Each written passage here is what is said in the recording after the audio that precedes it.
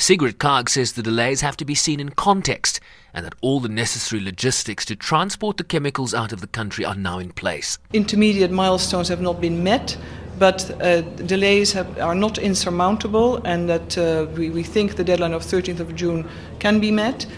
All equipments and requirements are in country.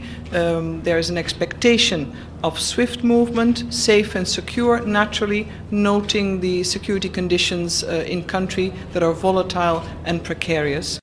Kaag was speaking after briefing the Security Council that could consider additional measures against Syria if found to be deliberately non-compliant. In-country based destruction also continues, because at the end of the day the overall objective of the elimination and destruction of Syria's chemical weapons program is the whole package. Removal is a big and important part of that, but there's ongoing destruction in country which also takes place.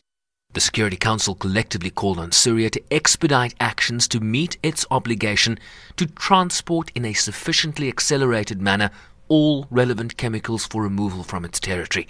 The United States was more pointed through Ambassador Samantha Power. We know the regime has the ability to move these weapons and materials because they have moved them multiple times over the course of this conflict. It is time for the Assad government to stop its foot dragging, establish a transportation plan, and stick to it. We urge all member states with influence over the regime to persuade it to move forward with the transportation phase.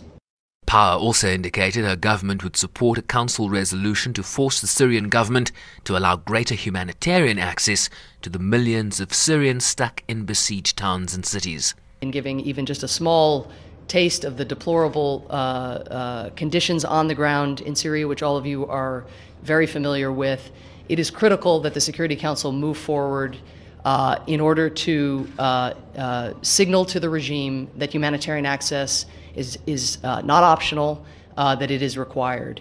And we are looking at a range of options. We do support a humanitarian resolution, as do most member states of the United Nations, and we're hopeful that something like that can be achieved. Earlier, the UN Secretariat welcomed reports that parties in Syria had agreed to a humanitarian pause to allow civilians out of and aid into Old Homs City, one of the main flashpoints in the country. Sherman Bryceby's SABC News, New York.